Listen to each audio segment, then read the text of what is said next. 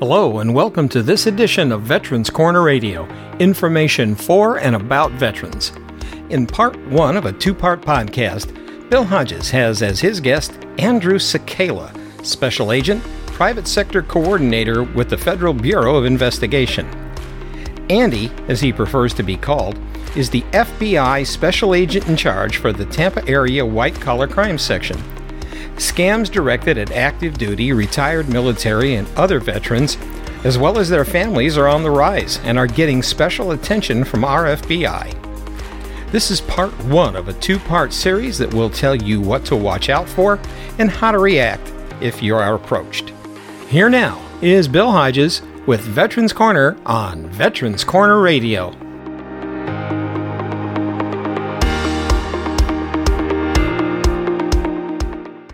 Support for Veterans Corner on Veterans Corner Radio is made possible by M&M Printing and the Observer News of Ruskin.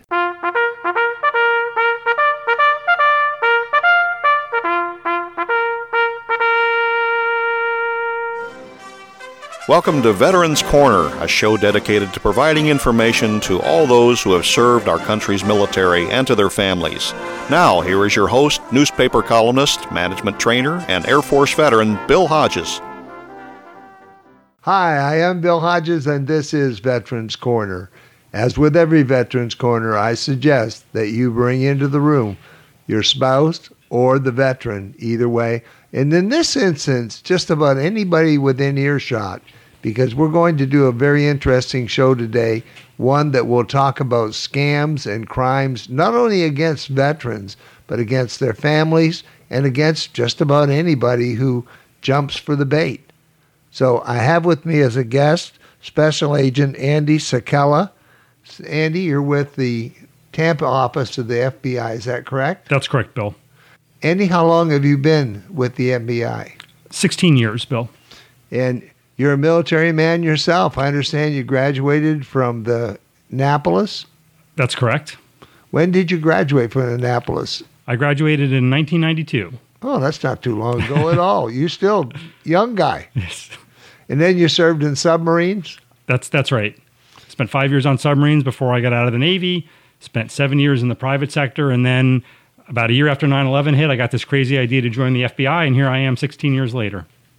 Well, it's great to have you on the program and talking about the kinds of scams that people who are in the military or who have retired from the military or just got out might face.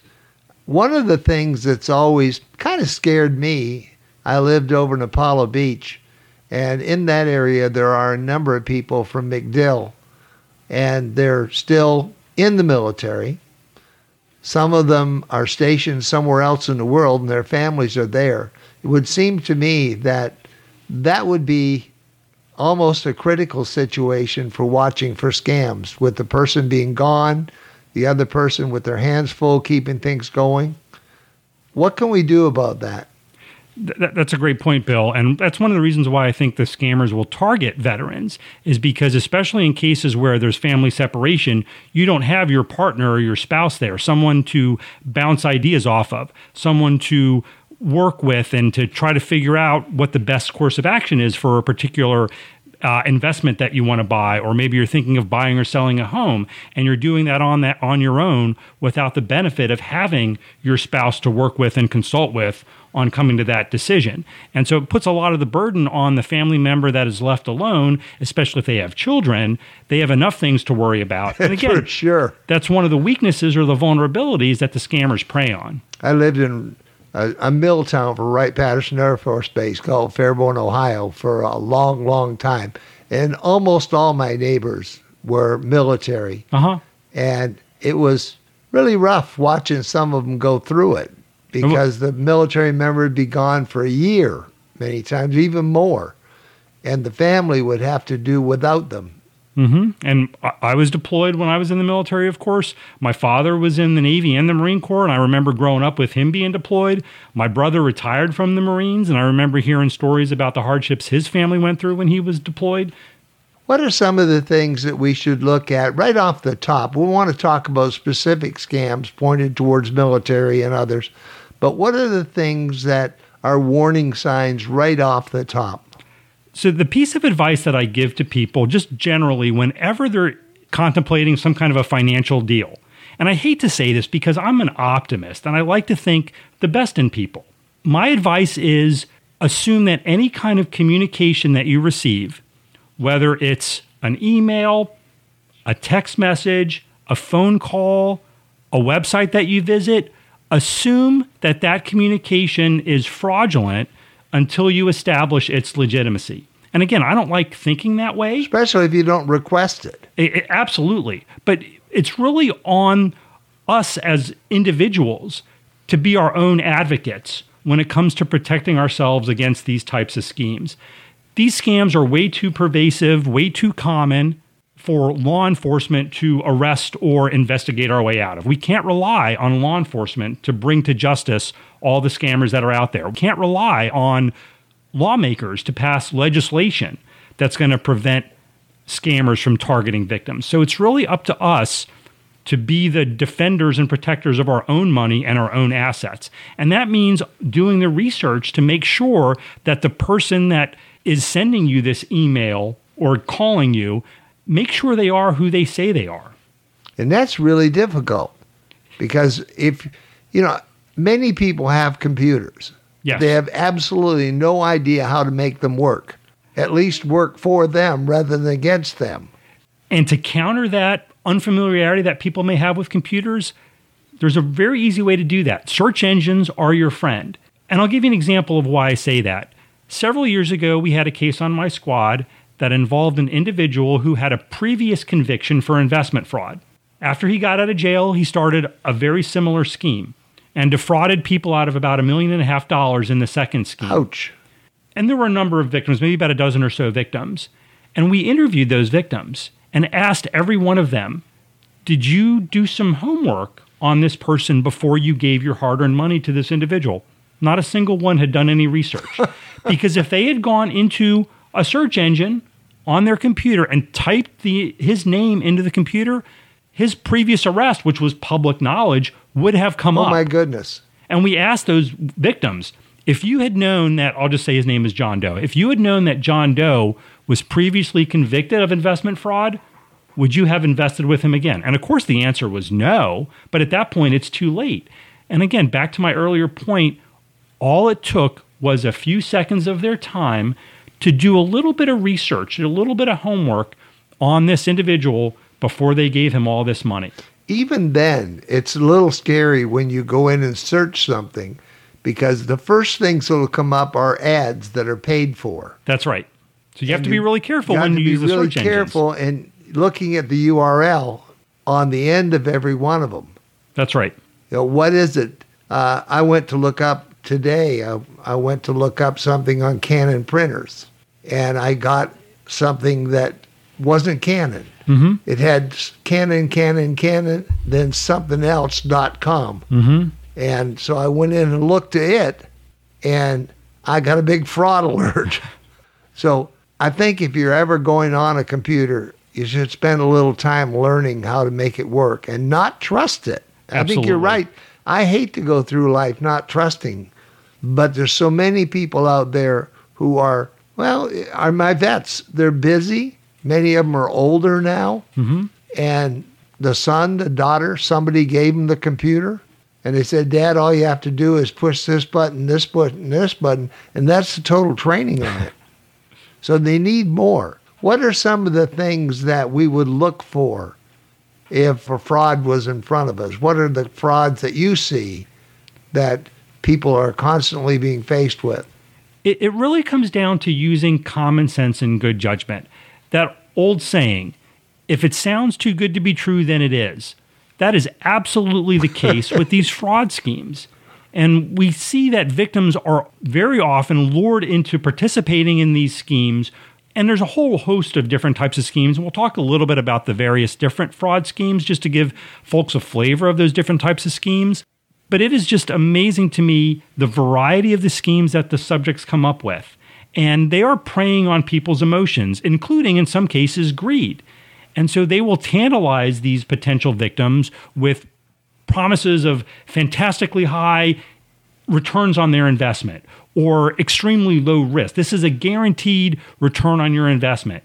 You really have to be cautious about that before you get suckered in to giving your money to somebody based on these promises that sound too good to be true. I had a veteran friend of mine come to me the other day, and he said, hey, I got this thing through the mail, and they've said I won a lottery.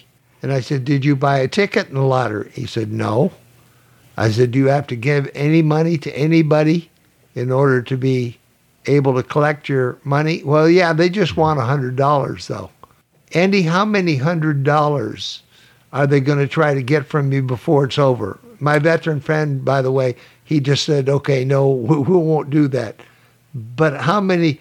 That's just the hook, right? That is the hook. And I'm glad that your friend didn't become victimized by this.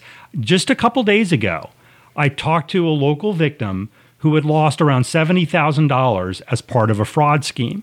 And so he finally got the inkling that he was being defrauded, and that's when he reported it to the FBI. How much? $70,000. And he just started to catch on he was being defrauded, right? He did. But as I'm on the phone to him, explaining to him that this is a fraud, he told me, well, they said to me, if I just pay this last $2,000, I'll get all of my money back. And I told him, you can't do that. If you had $100 million, they would keep stringing you along until that $100 million was gone, because they dangle that carrot in front of you.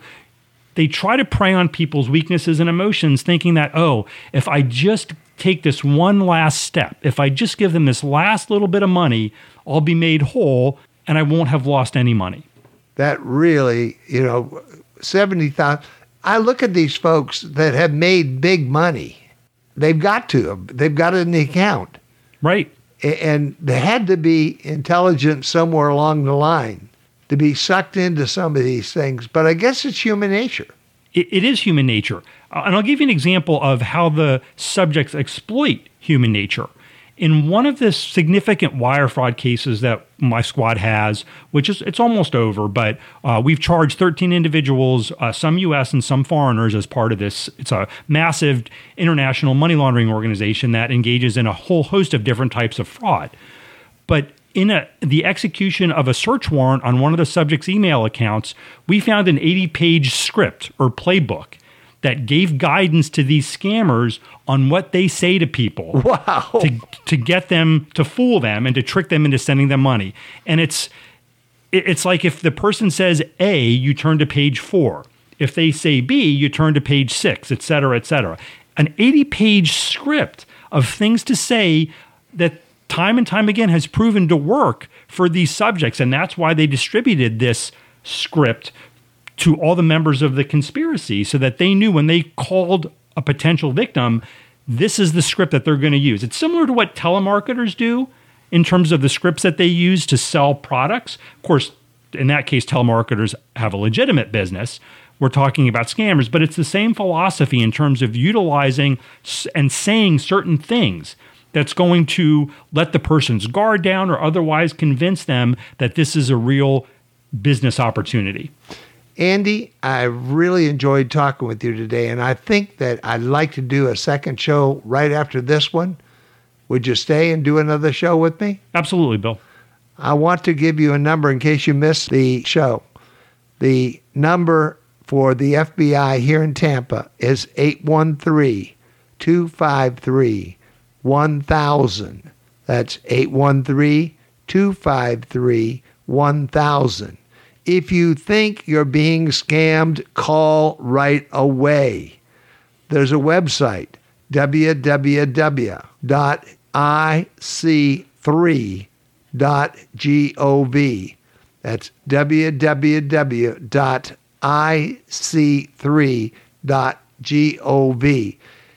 Andy Cicala, thank you for being with me, and we'll come back with another show very quickly. Thank you, Bill.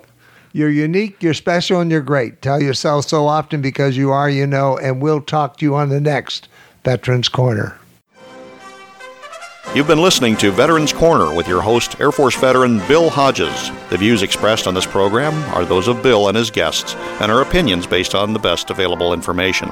In matters of law or governmental regulation, it will always be best to check with the appropriate agency. Thanks for listening, and we hope you'll join us for the next Veterans Corner.